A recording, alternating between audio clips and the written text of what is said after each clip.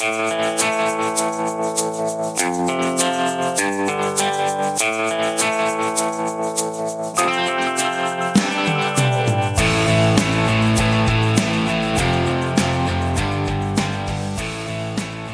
to the Instrumentals of Rock podcast. I'm Mitch, and this episode is part of the Throwback series where I bring back interviews from the syndicated radio show I did in the mid-90s called The Instrumentals of Rock, where the music speaks for itself.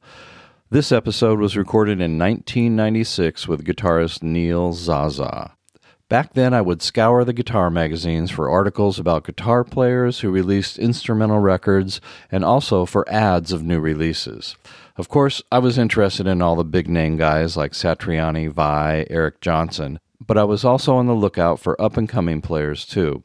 I remember seeing ads for Neil's first two instrumental records, Two Hands, One Heart in '92 and Thrills and Chills in '93. Then in 1996, Neil released his album titled Sing, and I interviewed him at the 1996 NAMM show while he was promoting the record. Now, for those of you who don't know about NAMM, it's the National Association of Music Merchandisers trade show. There you'll find all the latest and everything for sale in the music retail world. Just about any musical instrument or accessory you can think of will be there. It's also an exciting place to be with musicians playing live all throughout the convention center and in the clubs at night. I usually did my interviews over the phone, so this was one of the rare ones I did in person. You can tell I've got Neil mic'd up, but not me, so my voice doesn't come through as well as Neil's, but I think it's good enough to hear my questions. I do remember that Neil was fighting through a bit of a cold at the time, but he got through it fine. For those of you who have followed Neil over the years, I think you'll find this an interesting snapshot of where his career was at the time. It had been 3 years since his last release, and with Sing, the songs were not just about showing off his guitar playing skills, but more about highlighting his maturity as a songwriter. Still plenty of insane guitar playing on it, something that would continue throughout the years with over 9 solo instrumental records, his latest being Vermeer in 2022. So let's get back to my interview with Neil Zaza during the NAMM show at the Anaheim Convention Center, January 1996. And what was it that made you pick it up in the first place? I played guitar. I played, out of Mel Bay Book 1. Took some lessons at the YMCA, and I enjoyed playing music. I love music, and I knew that's something I had a great interest in. But after hearing Van Halen play, it kind of opened up the whole picture because I wasn't exposed to like Hendrix or anything like that. So that's when I said, "Yep, this is what I'm going to do." Huh. Yeah. So did you start taking lessons right away? I took lessons. I was taking lessons at the Y and learning, Mary Had a Little Lamb and all that. And then I just started playing by ear and took some lessons with some guys that showed me how to play, songs like Boston tunes or Cars tunes or whatever. And so I played in bands for a few years and did a few different things. Took lessons like that. Then I said, well, if I'm going to get serious about it, I should probably learn some actual music things. And so I went to college for 3 years for classical guitar at the University of Akron. And I learned all my scales and modes and theory and stuff. And I couldn't play maybe a classical riff lick to save my life, but it really helped my education process. So. Now, before then, were you kind of going through the standard rock band kind of thing, or was it not that road? Yeah, I played in a lot of cover bands, and I grew up in the era of when Van Halen had David Lee Roth and Foreigner and Journey and all that stuff. So that's really the stuff I grew up on. So I played a lot of Journey tunes, a lot of stuff like that. I guess that was top 40 in those days. So to this day, I think that's why Neil Schon is an inspiration or, inspires me, and because that's the stuff I really grew up listening to, Mm-hmm. So when this whole neoclassical thing came out, everyone wanted to be influenced by, Bach and Paganini and that. But I have to admit my influences, in that time period when I was playing in those bands were like Neil Schon and stuff like that. And once you got out of college, how did your career in the rock guitar industry get started? I was just as I said, in a lot of different cover bands and this and that. And in '88, there was a contest in Cleveland, hottest guitar player in Cleveland. And I say that with kind of irony in my voice because, you can't judge hottest of anything. There's no one great player. So I entered the contest and I won, and there was a lot of notoriety about that and a lot of publicity, and I got to open for like Ted Nugent and a few other people, which was neat. So that started the whole guitar player thing going. I mean, I didn't set out to pursue that, I want to be, a guitar player. And I don't even think I am now. That kind of pushed me in that direction. So what happened then is I was in a band called Zaza. We did vocal original material, and that was 3 or 4 years, did some traveling with that. And I just didn't have any connection to the music anymore. And I said, here's what I want to do. And that's what I'm doing now, which is playing a lot of instrumental stuff or all instrumental stuff. Mm-hmm. And that's what really gave me pleasure, is just playing my guitar. So you've done a lot of instructional videos, or done some instructional videos, yeah. And the clinics and things like that. How did you get hooked into doing that? And is that something that you kind of pursued, or did it just happen? It kind of felt, I guess I've really been lucky to be in the right place at the right time. I was playing a NAMM show. Are you familiar with Hot Guitars Video Magazine? Right. They have some videos out. They saw me playing and struck up a friendship, and I was featured in 2 of those tapes. So they said, well, why don't we do an instructional thing, and why don't we just tape you live and sell some of that to your fans? So that's where the video stuff happened with that, is it just kind of, perpetuated one thing after the other. So once again, I didn't pursue it, but I did really want to do it. I don't really perceive myself as a great teacher or a great, educator. I think because I do a lot of clinics, people think I'm this educator or something. I'm just a player that, if someone has a question about what I do, hopefully I know enough of what I do, I can explain it. But the video thing I fell into, for sure. I mean, do you enjoy doing the clinics? I mean, is it an interesting thing to do? I love doing the clinics. I love traveling. I love playing guitar. And it's always great because I go out and get to play my music in front of guitar players, that's who really buys my music. And it's a real appreciative audience. A lot of times you play in a crowd that they don't know what you do. They don't really understand it. But this puts me in front of the guys that understand the kind of music I play. So I love doing it. I love clinics and all that stuff. You've recently been on the internet. You've got your own website on the internet. I have a page on the internet, and I find that's a real good way to keep in touch with a lot of my fans. I have an email mailing list that I send out, email updates on what I'm doing and stuff. Oh, right. I'm a real technology freak. I like email. I love computers, Macintoshes, and I love all that. So I'm into hard disk recording. So anything that has to do with technology like that, I'm really into. Mm-hmm. So now this is your 3rd record. So, right. What kind of direction is this record going in compared to the others? I think my last records were about, obviously my first record. I think anyone's first instrumental guitar record, it's about showing, hey, I can play, my fingers move. Right. And that's cool, but I think a lot of times the songs are left to the wayside. And that, I could say that kind of happened on the first record. Second was a little more focused. That was Thrills and Chills. And I said, I enjoy this whole whittly diddly thing of playing fast, but we got to play some songs and we got to play some melody, because that's really what I grew up listening to and was into. Mm-hmm. So Thrills was the next step in the progression. And then Sing Now, everyone feels their latest album is their best album. But this, I feel, is a culmination of everything now in one package. The songs were gone over with fine-tooth comb. I didn't write anything for the guitar. I would hum things. That's why actually one of the reasons we call it Sing is because most of the parts on the record were hummed or sing, da, da, da, da, and I would just duplicate that on guitar. So I really tried to take the guitar out of the picture and make melody the forefront. And there is some willy-dilly things on there that, I kind of went nuts on, but I think this album Sing is more about songwriting and playing what fits the song rather than, hey, look at me, check out my playing. It's check the whole package out. Right. So. Well, I think the whole instrumental rock guitar sound and feel, and all the guys that are doing that now, I think, are all kind of getting past that too, because there's a lot of guys that can play, and everybody knows throwing the notes out is one thing, but getting a good song, that's the bottom line. Yeah, I have to say that I really don't listen to any instrumental music per se. There's a lot of different guys I'll listen to a tune or two, but when it has to be about music, about songs, and that's why I like a lot of what Satriani does. I like a lot of what Eric Johnson. He's just what a great guitar player, and he's just fantastic. That's why I like Neil Sean, because you could hum every one of his solos. Whether you like the band or not, or like him or not, you can't deny that, you could probably pull an average person off the street and say, hey, this is, you can hum the tune or whatever. So, right. Yeah, you gotta change direction, and you gotta be true to what you love. And, everyone grew up listening to normal stuff, Right. And the record still slams too. Oh, thank you. Rocks. Thank you. Yeah, that's what, actually the producer, Eric Fritsch, was like, hey man, do those arpeggio things.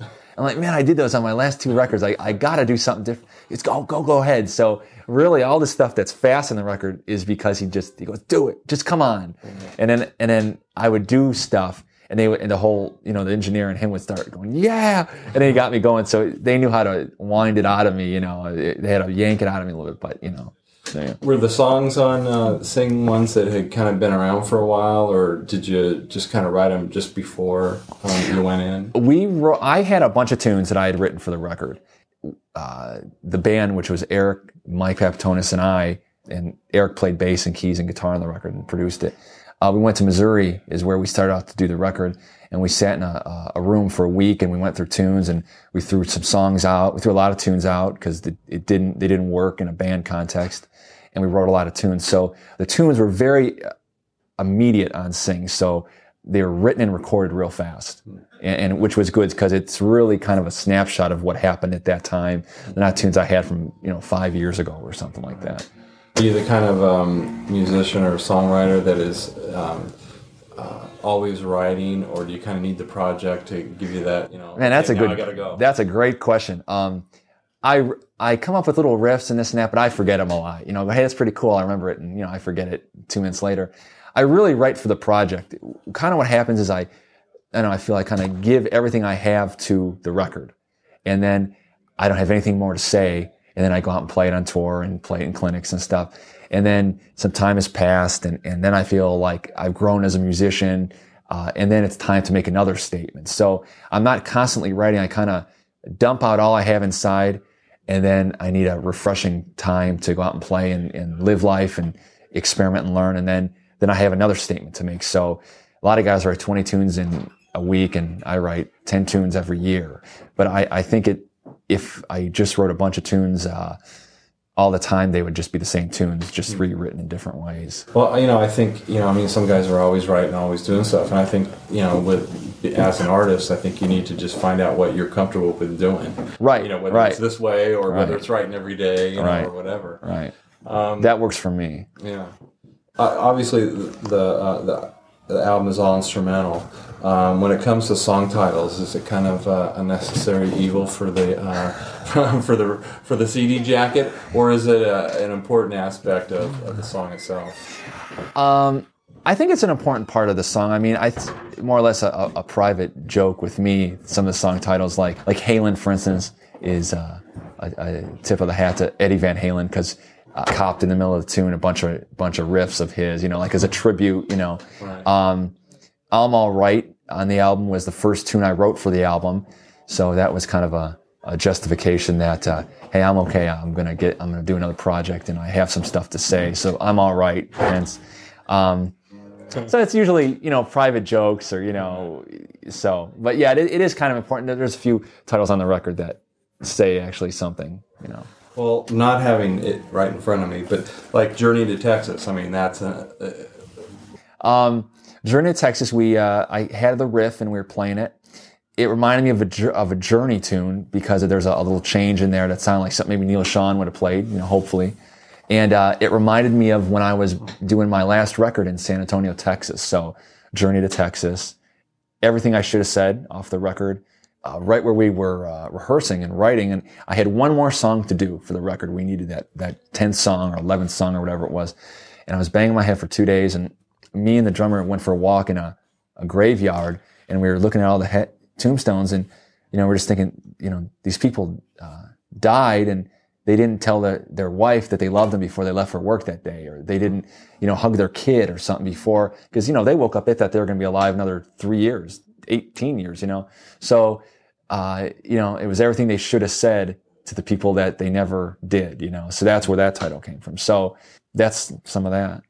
In your newsletter, it kind of starts out when you're talking about the new record is, I'm in love with the guitar again, and you kind of talk about how maybe there's a little bit of a burnout period there for a while. What happened there? Yeah, when I got off the road playing a lot and stuff, I'm really fried, and I'm not fried of traveling or anything. I'm just fried of hearing myself play, and I'm not fried of guitar in general. I'm fried of me playing guitar. I'm sick of hearing my hands on those strings every night. So a lot of times, I'll go home and I'll just put the guitar down for a few weeks or, whatever. And it really charged me up again to play the songs on the record because they were very melodic. It's things that I really got into music-wise. And I really wasn't, this project really charged me up about the guitar, and I'm excited to play because I'm saying something different than I was last time out. Mm-hmm. So I think if I had to redo the same record or redo the same riffs every record, I would quit. But it has charged me up a lot for it. Well, I'll be honest with doing this show, which now I'm in my second year, and all I had heard was Two Hands, One Heart, right? Which was from an era. That was that '80s era. And so hey, it's Neil Zaza. I got a new album. I'm going, oh. I mean, when I heard it, man, it was great to hear, and it's good that I think any good musician, always has to keep on trying to change, keep on trying to do, something different. Well, thanks. I listened to this record now and I said, boy, it's really great. It could be better. There could be more hooks, more melody to it, and it's funny. I haven't listened to the record and said, man, I could whittle my fingers a little faster on the next one. I haven't said that. It's been, we got to write another, a prettier song than that or something more moving than that. So I play guitar, but I don't really think guitar now. I really just kind of think of songs now and stuff like that. Hopefully, maybe that's my progression. Some of the products that you endorse, maybe you could talk a little bit about them. I mean, Rocktron is one. What is it that, for a non-guitar player, what does Rocktron do? Rocktron makes the best processors and preamps for guitar. The company's run by guitar players. They make exactly what a guitar player needs. No matter what setup I'm using on stage, I change gear a lot. I always have a Rocktron piece, and I always have really had Rocktron gear before I really got hooked up with them. So I was endorsing them way before they said, yeah, Neil, it's okay. You could play our gear, and we'll say, they make great stuff. I endorse Hamer guitars. They're great. They're fantastic. A bunch of other companies, some string company, Labella Strings, great strings, Visual Sound pedals. I've been using a great volume pedal that has LEDs on it. It's real nice. Mm-hmm. Do some stuff with Morley pedals, which are real nice pedals too. I'm getting real selective as to who I endorse or whatever, because I really have to like the gear. Or I won't do it. So I've been approached by a few different companies, and free gear is cool, but it has to be the right free gear to be really cool. I just hooked up with Fostex, which is great. I did most of my album on a D80, a hard disk recorder, and that helped my creative process a great deal. They're a great company. They treated me great, and I guess I'm just being in the team of good companies and things like that. Well, the hard disk recorder, how does that make things easier for you?